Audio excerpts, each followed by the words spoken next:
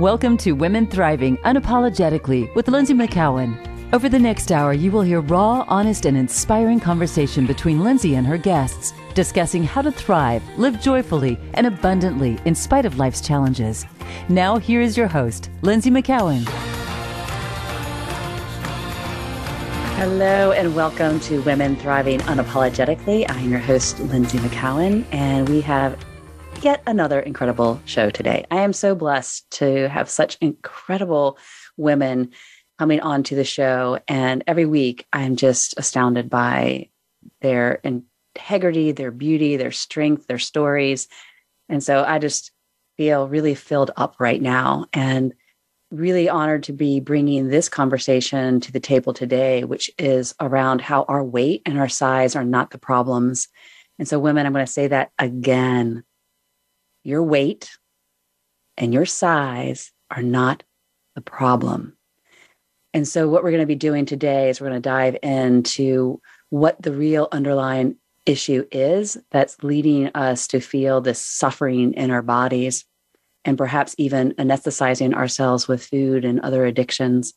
But before we dive into this conversation and invite our guests onto the show, we're going to do what we always do. We're going to stop and pause and breathe and get centered and become present to this unique moment in time.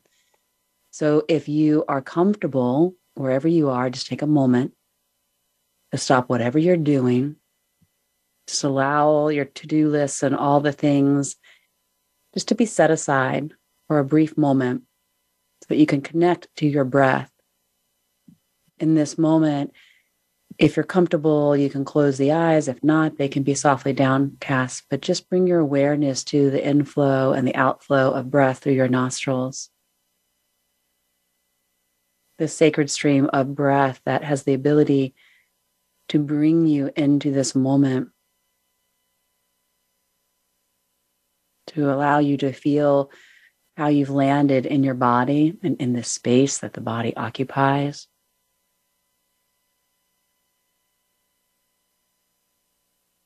And perhaps even placing one hand on your belly and one hand on your heart,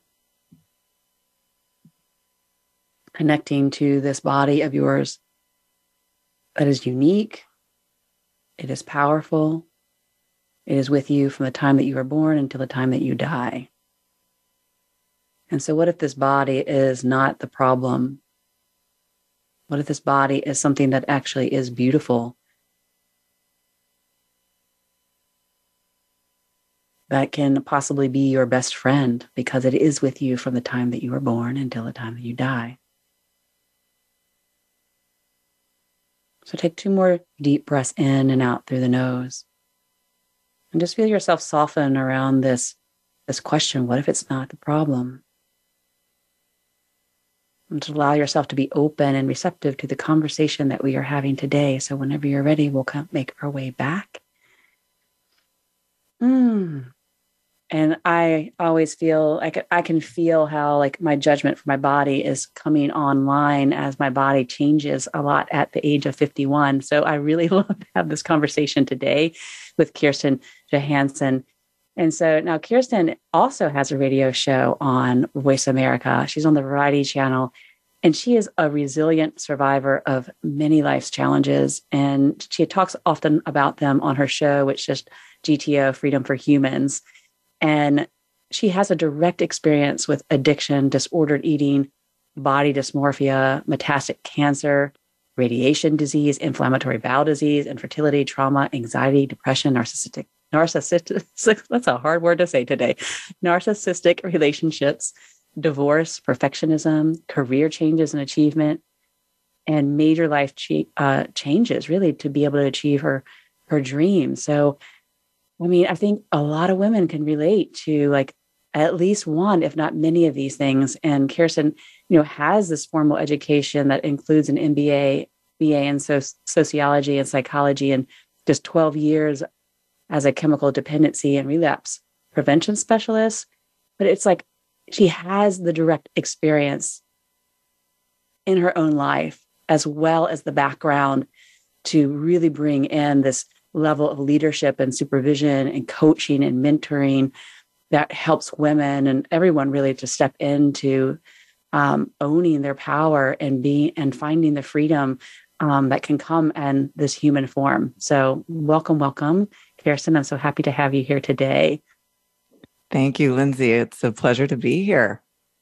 Yeah, I was telling Kirsten right before the show that, oh, I'm so happy that you're here because this week has been incredibly stressful. And I knew this was going to be such an easy conversation, even though the topics that we're having are complex and can feel, have a weight to them. Like our conversations always feel so empowering and light and easeful. They just flow. So I'm so delighted you're here. Well, I'm delighted to be here. And I was having similar thoughts first, because I do host a show. Coming on as a guest does have a lightness about it.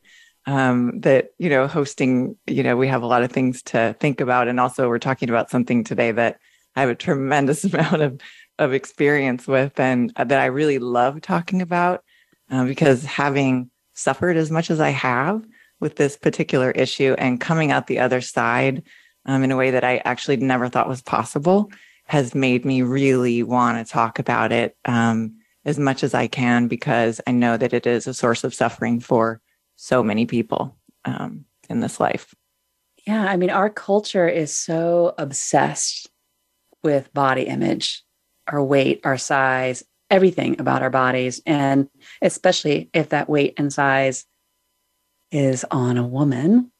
And I believe all women can relate to stepping on a scale and seeing a number that they don't feel comfortable with, or trying to put on a pair of pants that was once their favorite and then it no longer fits perfectly, or they're looking in the mirror and constantly doing these body checks. And, and we believe at some level that if we can lose the weight or we can fit into a particular size or look a particular way, then, it's going to be the solution to a lot of our discomfort that we're having. I mean, I'm even feeling that now. I mean, I've put on weight due to perimenopause and I'm like, oh my God, I don't feel comfortable in my body anymore. But I'd love to hear what your opinion is about, okay, this is not what the problem is. Mm-hmm. Yes, it is not what the problem is. And I do want to just note something that's in the zeitgeist right now. I was just reading an article that it talked about New York Fashion Week, actually. And so I just kind of want to just speak briefly about this idea of our bodies being a trend of some kind, and, this type of body being in and this type of body being out. And the article was from a model who is a curve model.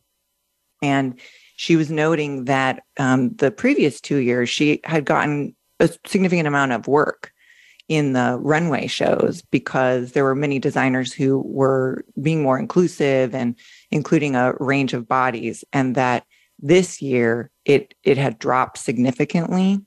And they gave some percentages. So there was objectively a change in the number of diverse bodies that were shown. And it coincides with this message that we're getting now that thin is back in. This is extremely harmful because when we believe these messages that are media-based, that are designed to make us feel less than, to take our power away from us, to take our money away from us, while we throw money at what is not a problem. Our body is not a problem, but we receive these messages that if we don't conform to whatever the current standard is or whatever we've internalized, depending on how we grew up and who our sort of feminine icons were and things like that. Mine was Farrah Fawcett. So that will give you an idea of the body type that I idealized my whole life. It just poisons us. It poisons us. And we're sort of transitioning, apparently. So they say, again, this is all made up. This is all made up BS that we do not have to believe. And it's important that we don't believe it, because when we believe it, and when we believe it with our money, and when we believe it by giving away our power, we support it. Because it's a huge industry.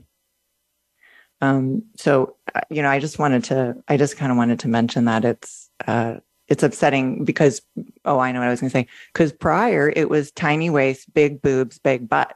This other completely unattainable without surgical and all kinds of cosmetic intervention or just the exact right genetics.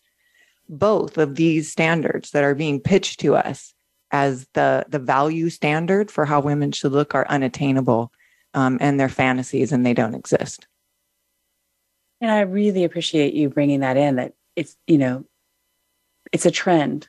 It's not reality. It's not reality at all. And it's completely unattainable. I mean, even that, the big boobs, the tiny waist, and the big butt, if we can think of the Kardashians, for example, but the body types that they have, one, partly due to genetics, but a lot is due to cosmetic surgery. And people forget that. That this is not attainable unless you are, one, starving yourself or have the money for cosmetic surgery, or just really suffering greatly to try to attain that. Exactly. Yeah. Yeah. No. And I suffered from 10 to 50, 40 years I spent in some form of either disordered eating and dysmorphia or recovery from disordered eating with raging body dysmorphia, which is kind of an interesting concept. And so I'm quite familiar with, and I've been many different weights. And I'm here to say that sometimes at my smallest was when the self-hate was the loudest.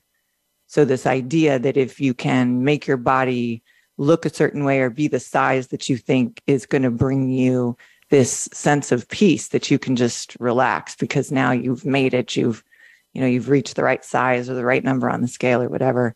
I reached all those places, and all I found there was more to do, more to work on, more to do, more to address. Well, what about this that's wiggly? Or what about this that's sagging? Or, well, the right number on the scale isn't enough. What about the silly little label in my clothing that if it didn't say the right thing, I cut it out. And guess what? I still remembered.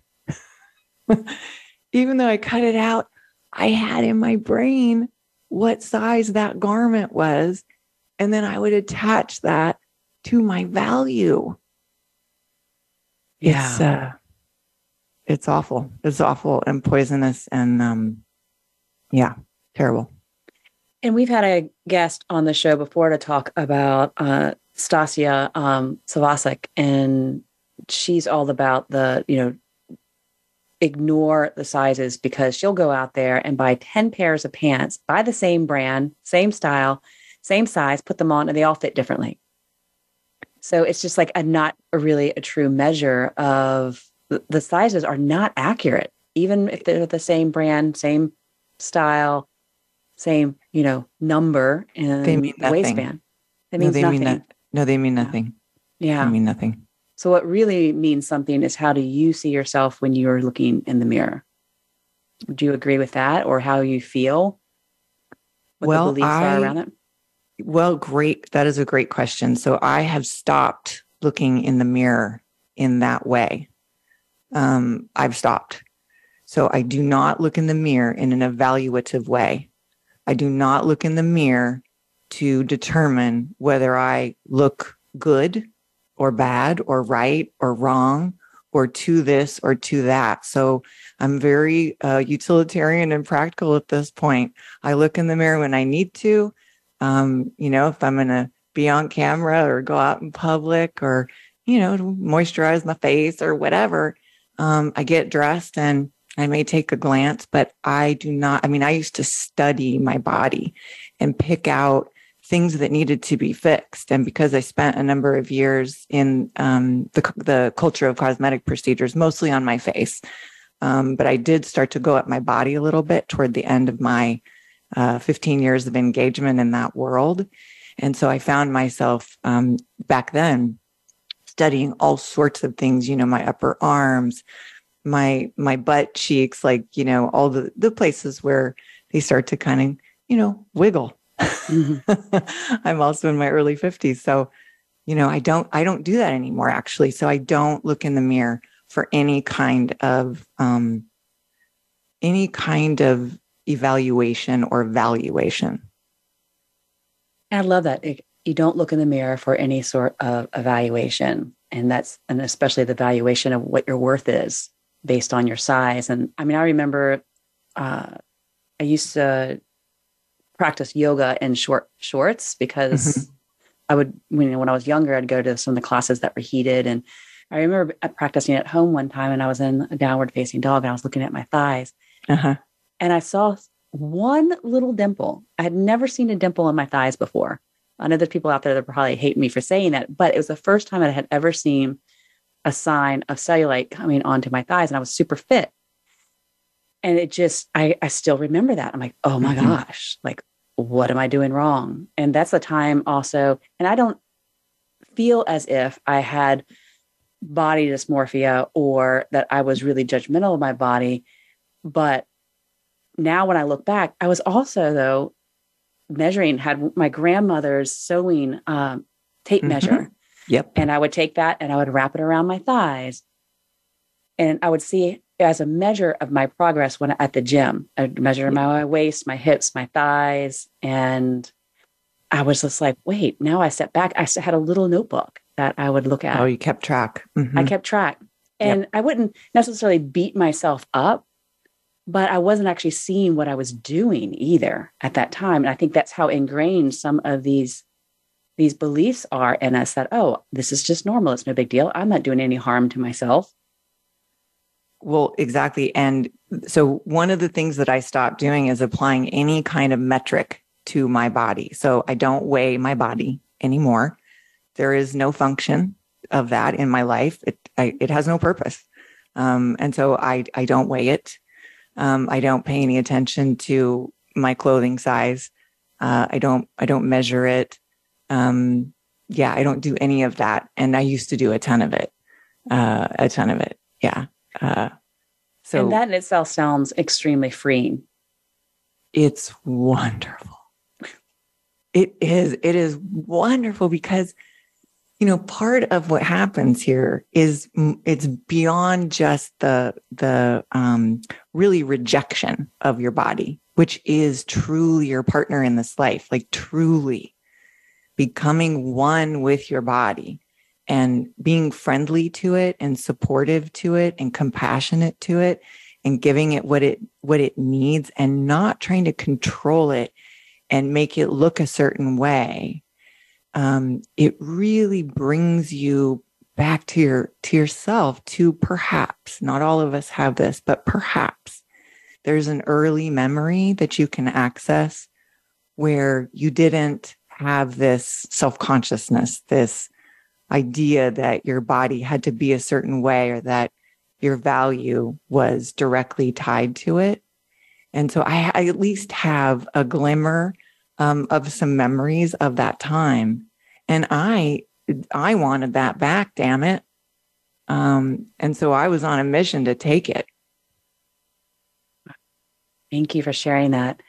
And, and hearing you talk, you said so many things right out of the gate. And there's this idea, like you brought forward the article that you read about New York Fashion Week. And, and I had read an article a couple of days ago around how women have the purchasing power. Like women in the United States are responsible for 70, 80% of all the household. So like they're not just buying for themselves, but they're buying for their children and their families.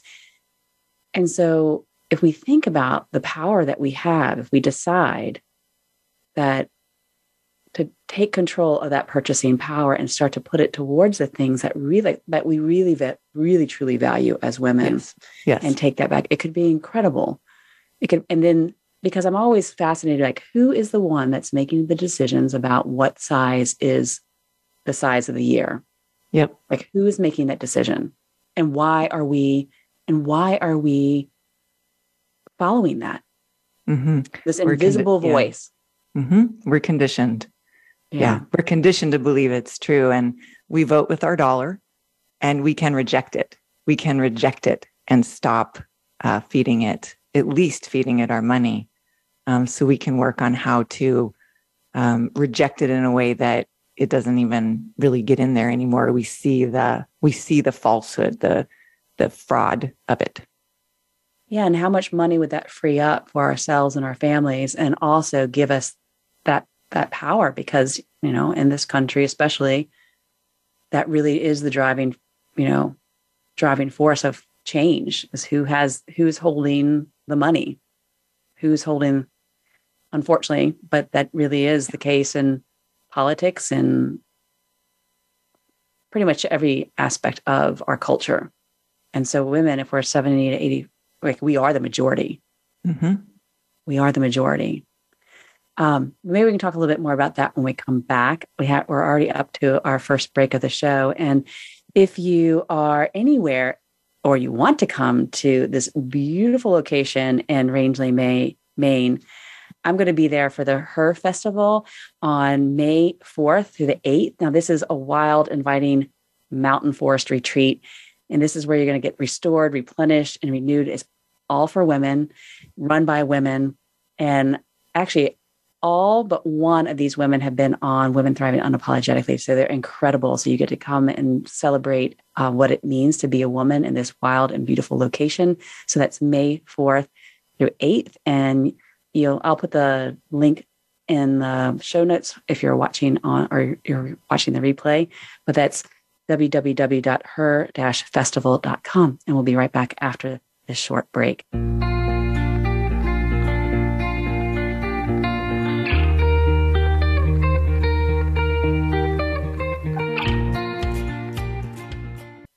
Become our friend on Facebook. Post your thoughts about our shows and network on our timeline. Visit facebook.com/Voice America. Women, are you tired of chasing after your dreams? Exhausted and overwhelmed from trying so hard to have the perfect life? Do you yearn for more ease, freedom, and time to explore what is near and dear to your heart, yet have no idea how to stop pushing forward? Join your host, Lindsay McCowan, and others like you on a journey to awaken the divine feminine. When you awaken the divine feminine, you awaken parts of yourself that have been ignored, lay dormant, put on the back burners, or forgotten. When you fully ignite these aspects of yourself, you awaken your ability to thrive in all areas of your life, including relationships, finances, health, career, and purpose. You stop chasing after life and step into an easeful, magnetic flow. You become the magnet that effortlessly attracts joy, love, space to play, abundance, and magic that illuminates your life. Does that sound like the future you? Go to lindsay.tv/goddess to sign up today. It's your world. Motivate, change, succeed. VoiceAmericaEmpowerment.com.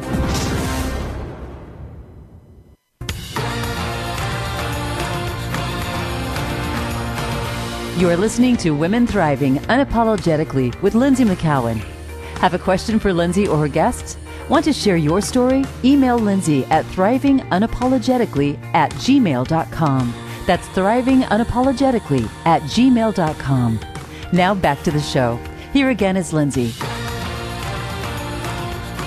Welcome back to Women Thriving Unapologetically. We're having an incredible conversation with Kirsten Johansson about how our size and our weight are not the problem, and how women really have been conditioned to believe that their value is tied to the way that their body looks. And if we take that power back, we unravel those knots and those tightly wound knots and beliefs, that we can actually start to regain a lot of our power. And a lot of that power can come through our purchasing power or through having more energy to focus on things that are more important in our lives. So welcome back. And Kirsten, let's dive into this. Yeah. So we were just chatting a little bit about just the opportunity cost, because if we are worried about our bodies and thinking about our bodies and what's wrong with our bodies, it's hard to do multiple things at the same time. And we have amazing brains and minds and things, but it's hard to do two things at once. And so, that if that's going on in your brain, because it went on in my brain for all those years that I talked about, I would be working, for instance, and let's say, it's a period of time where my weight was the size of my body was up. And all day long, I mean, I'm working in a treatment center and I'm running a treatment center and, doing meaningful work. And all day long, what I heard in my head is, you're too fat, you're too fat, you're too fat, you're too fat. Constantly aware of how something fit or whether it was pinching or like you talked about before, is this fitting like it used to fit? And it just was a constant gnawing, not just distraction, but it just tore me down inside. And that is, part of the anesthesia of food. And so for me, I had a relatively harmonious relationship with food for the first 10-ish years of my life. I was pretty compelled by sugar though. So, if I had access to sugar that was unregulated, like my mom and I, when we would go shopping, my dad would say, well, don't forget to bring me a surprise, which really meant go to the candy counter, which I think at the time was at Sears. It still was the old timey Sears. And I had a candy counter with the red and white striped bags. And he loved peanut clusters. And so we would go shopping and then we would always go to the candy counter and get my dad his peanut clusters. And I would get my malt balls. And so we would come home and my mom would always say the same thing to me. She'd say, okay, don't make yourself sick. To which I would then go off to my room and proceed to make myself sick, which was the only way that I knew to stop eating the sugar. So relatively friendly relationship with food, but sugar was quite compelling. And then we moved to a new house, a bigger house, and I started to walk home from school by myself. And so that was roughly fourth grade-ish, I want to say. And I was a little bit young I was like a year younger than everybody else. I was a little bit younger than my grade would suggest. And I just found that I came home to being scared and lonely. And of course, I did not disclose that. I was a little soldier. So I just soldiered through and didn't show any real vulnerability. And I began to eat. And boy, did I eat. And I managed to take food from a variety of different places so that you couldn't really tell, like there wasn't a massive dent in the ding dongs. Because I would take a ding dong and a Twinkie and a Suzy Q and a cupcake and some Fritos and some potato chips. So, I started to binge to manage my fear and my loneliness. So my relationship with food became anesthesia at around 10. Wow. And so where did you know where the fear was coming from? Was it just the fear of being alone? Great question. I would say no, except to say there was a presence in that house. And I never mentioned it to anyone. And only in the last, I think, couple of years, I mentioned it to my brother. And he said, oh, I know. I felt it the whole time. I felt it. And I felt it when we went and looked at the house before we bought it. I just got goosebumps. Yeah, he and I never spoke about that ever. So that was kind of wow, eye-opening to me that he also felt something. And so because that was also the first time that I was really by myself, as a kid, because you're young. And so you're just not, I played my room by myself, but in terms of being in a house by myself, this was the first time for that. It was also a new house, a larger house, and a house that there was what felt like a malevolent presence, not a friendly presence. Mm-hmm. And so I sort of hunkered down in front of the TV, which also throughout my life has been a form of anesthesia, and literally wore a groove in the carpet where my body sat and laid, where I just turned on the TV and ate and watched TV and ate until just prior to everyone else coming home, at which point I would hide the evidence of anything that I had been doing and go up to my room and act as if everything was fine. And then I would be called down to dinner after I had put so much food in my body that I was about to burst, but I couldn't disclose that in any way. So then I would go downstairs and dutifully eat my dinner and clean my plate.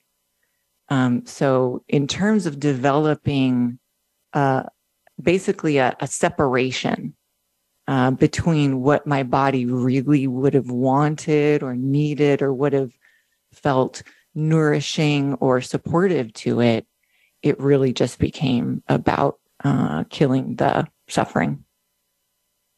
Wow. And I'm just thinking about that little girl that is just so scared, and she doesn't have the tools doesn't know, like, you're sensing something, but your cognitive ability isn't quite developed yet. You can't put words to it. And so you're doing the best that you can. Like, your solution was to anesthetize yourself and just to stay in that little spot, and which probably felt safe to you, just to have the food there, the TV there, your well-worn groove. Yep. And the bubble. The bubble. So every time you came there, especially if nothing happened in that moment, that was your place to keep going, your place of safety. And I can imagine how those habits just created that sense of safety later on in your life. And it was so shameful. So at the same time that you're reaching for this form of anesthesia, I was also just really ashamed of what I was doing. I mean, it's something when you're doing something that you would never want anybody else to see, those kinds of things. I later in life would ask myself, well, what's going on with this behavior if I don't want anybody else to see it, and if it's really rooted in shame. So yes, comforting, anesthetic, and shameful, which, I talk a lot about anesthesia behaviors because they usually cause additional suffering. So we use them to address one thing, and then they end up causing other things, which is why the size of your body is not the problem. It's, first of all, not a problem at all. That's A. But it's an effect. It's not a cause. Sure, maybe, if you are too maybe far underweight, there can be issues with that. I mean, like immune system issues and so forth. If your body is carrying quite a bit of additional weight, there can absolutely be issues that are created as a result of that. But those issues are not cause, they're effect. The size of your body is not cause, it's effect. Your eating behavior even is not really the problem. It is causing you probably shame, and it also might be causing you issues with your body that are uncomfortable. But it is an anesthesia behavior. It is not the cause.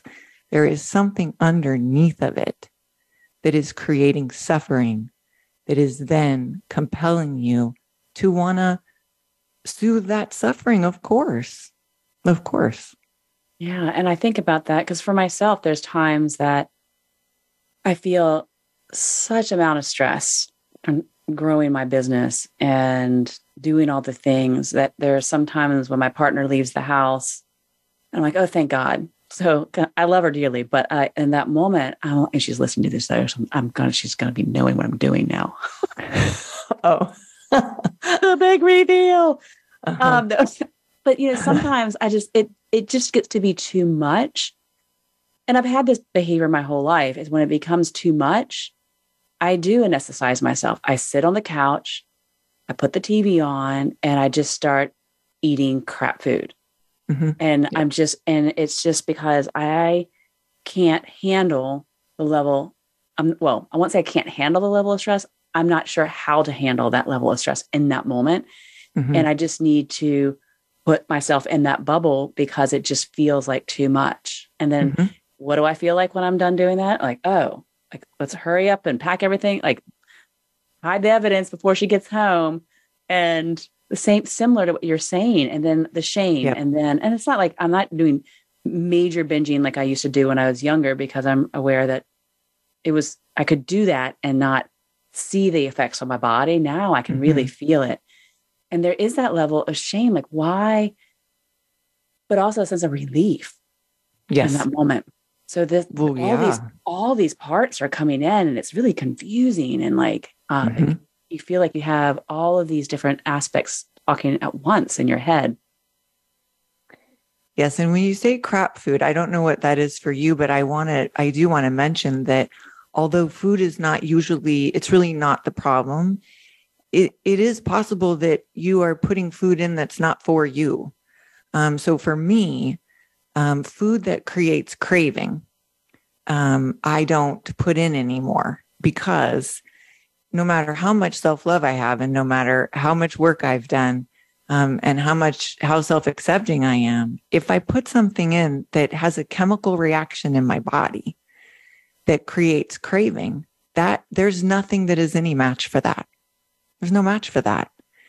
So I don't put that stuff in at all. That is what I choose, because I want to do what is for me. I don't profess to know what is right for anyone else, but I don't put sugar in. And I haven't since 2005. And so that's 18 years. I have not put sugar in my body.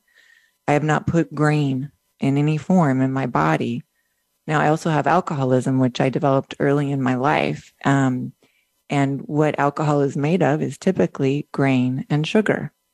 And so when I started to drink early in life, I fell headfirst into alcoholism very quickly. So I've been shown, and then of course I was in the food until I was 35, until I found a recovery program. In the last 10 years of that, from 25 to 35, I was bulimic. So I spent those 10 years with my head in the toilet, probably every day, I would say. I'm very careful about the chemical reactions of my body to food. And so now if I put something in and I have a reaction to it, my gut reacts or something in my body happens, I'm very attuned to that. And because I do accept myself and love myself, and I accept my body and know how important it is to my life, I don't want to do that to it. So in terms of like where I have found the most solace, it has been in unconditional self-acceptance, which means of my body as well. Mm. And I have to say that I'm definitely not to that level of unconditional self-acceptance.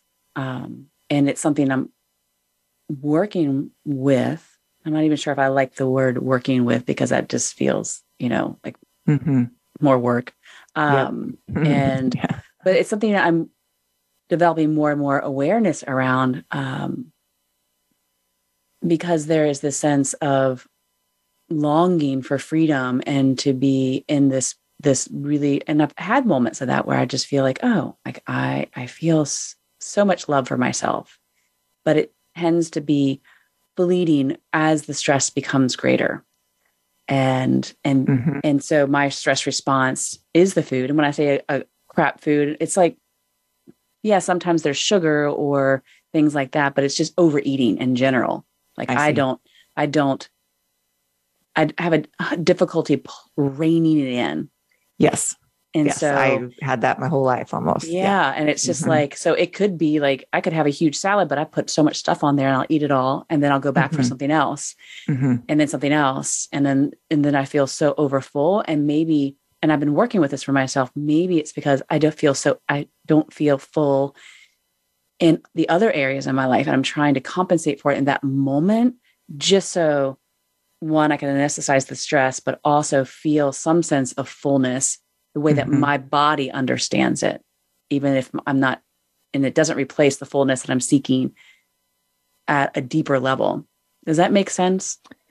It does. It does. And I don't know if this is the case for you, but for me, it was also a bit of a punishment, because I didn't accept myself, and I was very perfectionistic and very critical and very hard on myself on the inside.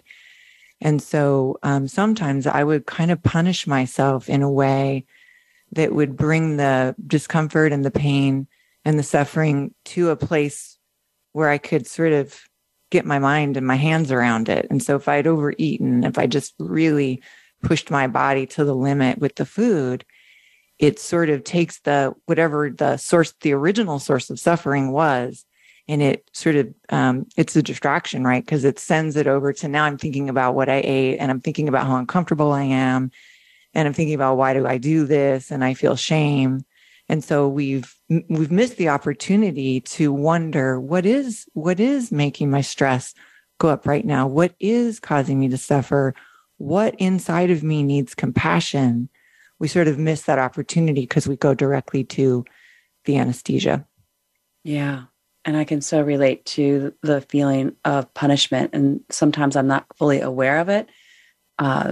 Oftentimes the punishment comes after that, because then then I don't feel so good about Exactly. Yeah.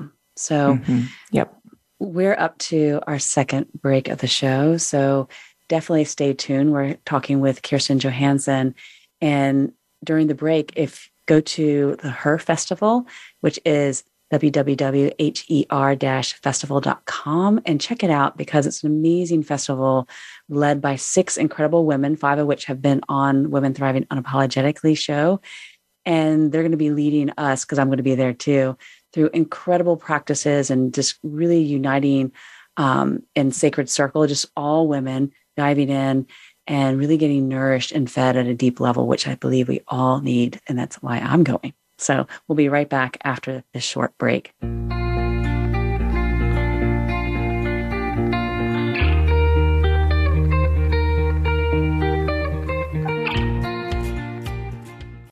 Follow us on Twitter at VoiceAmericaTRN. Get the lowdown on guests, new shows, and your favorites. That's VoiceAmericaTRN.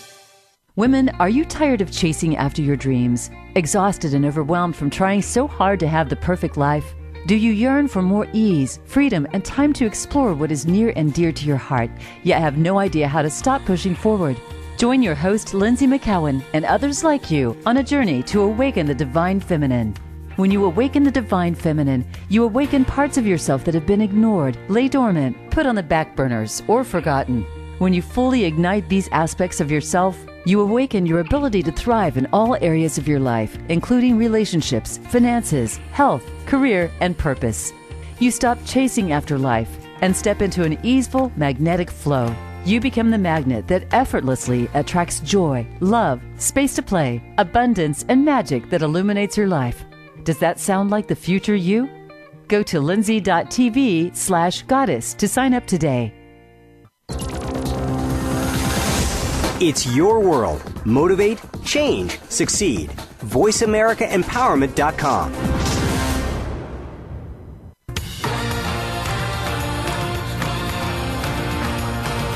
You are listening to Women Thriving Unapologetically with Lindsay McCowan.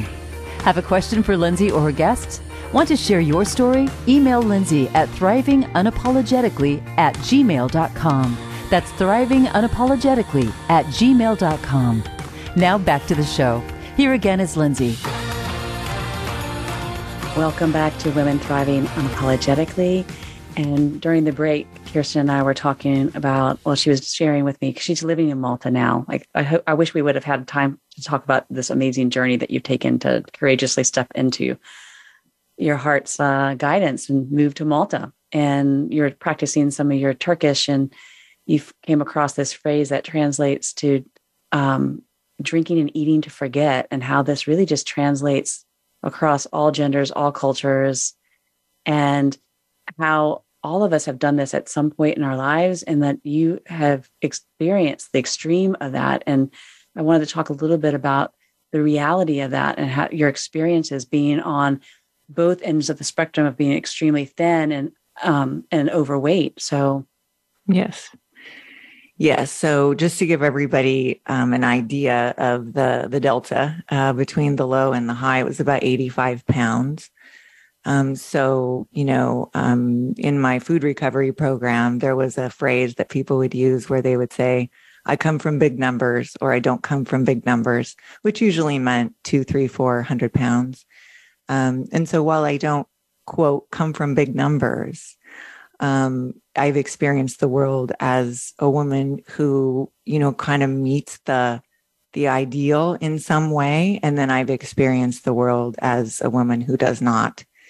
and I was treated badly, really badly, when I did not meet the standard. So I want to say that clearly, because that is a reality that we are discriminated against based upon the size of our bodies. That is the truth about the current world that we live in, or the society that we live in, particularly in the US.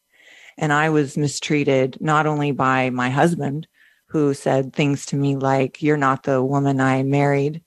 I'm no longer attracted to you. You're fat and you're unattractive."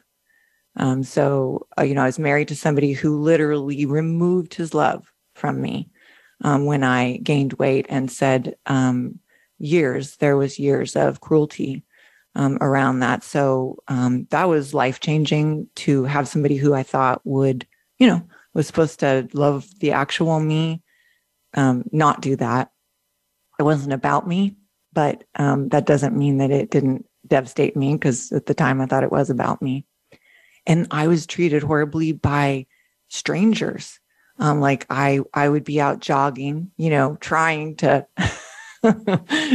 which I hated, by the way. I did all sorts of things that I hated to try to control my body. But I remember being out jogging, and I'm more of a long distance person. I'm not a sprinter. I'm not very fast, which is fine by me. But I'm poking along, and these guys are out playing golf. And so I think there were 3 of them, and they were off in the distance, like out on the golf course. And I'm jogging along the path, and he literally, one of them, they stop what they're doing, and he takes it upon himself to yell at me across the golf course and out onto the street that I need to run faster. Mm-hmm. And I didn't do my second lap that day. I'm sure I probably went home and ate. So yeah, the reality is that you will be treated a certain way. You will be treated like you have value. If you are a certain type of thin, or whatever the current standard is, and then you will be treated either like you're invisible, or that you're a violation. Like I remember feeling like this idea, and also it was conveyed to me pretty clearly, like, what a shame, because if you just weren't so fat, then you would be an attractive woman. And what I want to say about that is, we can reject that. We can reject that. It is bullshit, made up, untruth, patriarchy crap. And in order for real change to occur, not just around us and for the way we are treated to change, we really do have to work toward true self-acceptance, because that is what allows you to reject these messages and standards that really have no meaning unless we believe them. They have no meaning unless we adhere meaning to them. Yeah. Correct. And we can reject that. And that's absolutely true. And that's why I so wanted to have you on this show, to reinforce this for women and to share with them some of the steps, because there's so many different modalities out there. And I've tried a lot of different things on my healing journey, and it's never one thing, but it can be one thing that leads to another thing. So yes. I'd love to hear, what are the things that you brought in to help you find that self-acceptance? Mm-hmm. Well, I think the first thing was truly the self-acceptance work.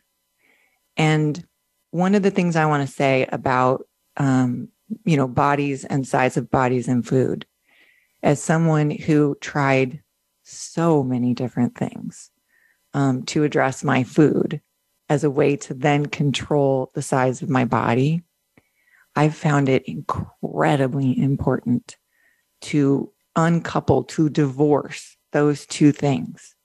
Because in order to truly mindfully eat, which I used to not think was possible, I am here to tell you it is actually possible. In order to truly mindfully eat and nourish your body and stop at a point of satiation and not, push through that to that point of sort of over fullness, you do need to have a certain, at least the beginnings of a practice of unconditional positive regard for yourself and your body.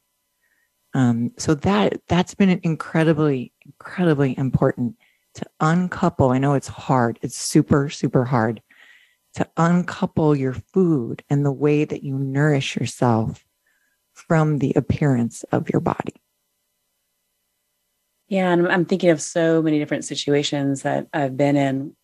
I'll go to a party and, okay, I don't know anyone. I feel uncomfortable. So then what do? I either, back in the day, I would, either grab a drink or I would just hang out by the food table because that gave me something to do. And I was having difficulty uncoupling, my discomfort from the food.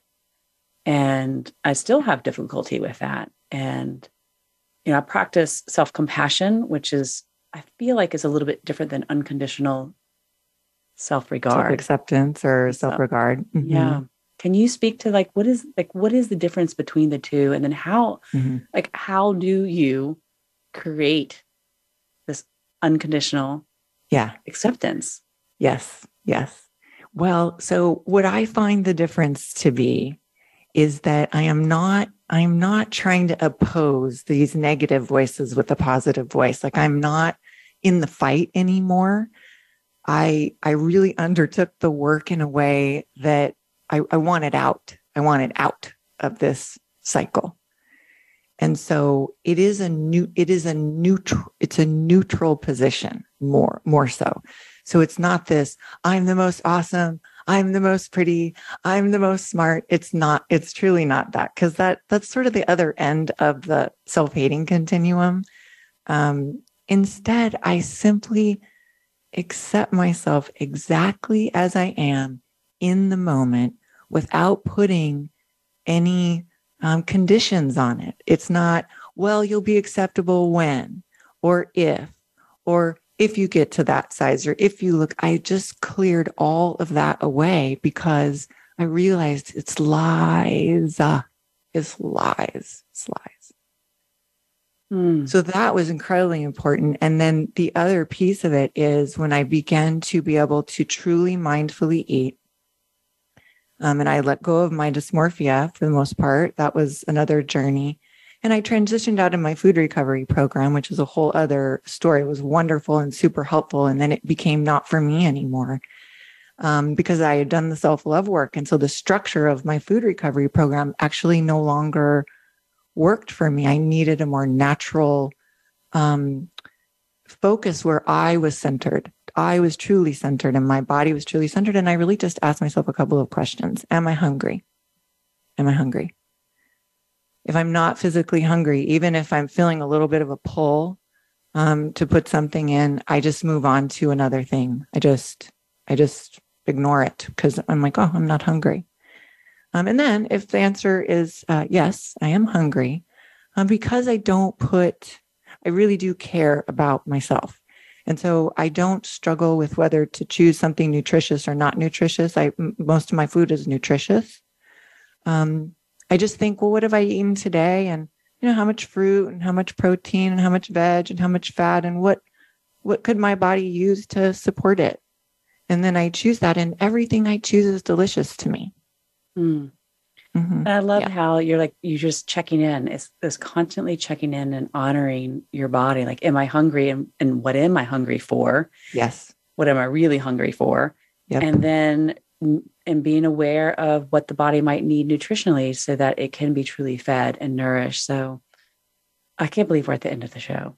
We can only have a moment. I know. And just real quick. So when you feel that weird tension, that pull, that inexplicable, I don't know what it is, but I can't stand it and I want to make it go away. That is your opportunity. That is your opportunity to have a conversation with yourself about what might be going on with you. And even if you go ahead and eat, that is okay. That is okay. Because if you pause and you ask yourself that question, that in and itself is going to help you to develop a practice where you listen to yourself and you honor yourself. And then you take that power back. You have your power of choice in that moment, which I love. And so we have the power of choice to choose what we're buying into, what we're using our purchasing power for. We have the power to really check in with our bodies and honor it. And it may not feel easy, but the process is so worthwhile because you will find that freedom. And so if you want to find some freedom from this, definitely reach out to Kirsten. Her online home is giraffetangooctopus.com, which is a great name. It's easy to remember, giraffetangooctopus.com, and definitely reach out to her because she is an incredible force to help you move through these challenges, and not just because of what she has written on, all the certifications and all that she has, but from her direct knowledge from her experience in her life. And so she's a powerful woman. Is there any one last word or bit that you would want to share when we have 15 seconds left? Just that you can exit that voice. You can exit it. You can be free of it. You can exit it's possible. Voice. Yeah. You can exit it. Ladies, you can exit that voice. It is possible. So thank you so much for listening. You've been here with us on Women Thriving Unapologetically, and we'll be here next week. And I'll be doing a solo show again. So I'm a little nervous about that one, on the steps to thriving. So thank you so much. Many blessings and much love to each and every one of you.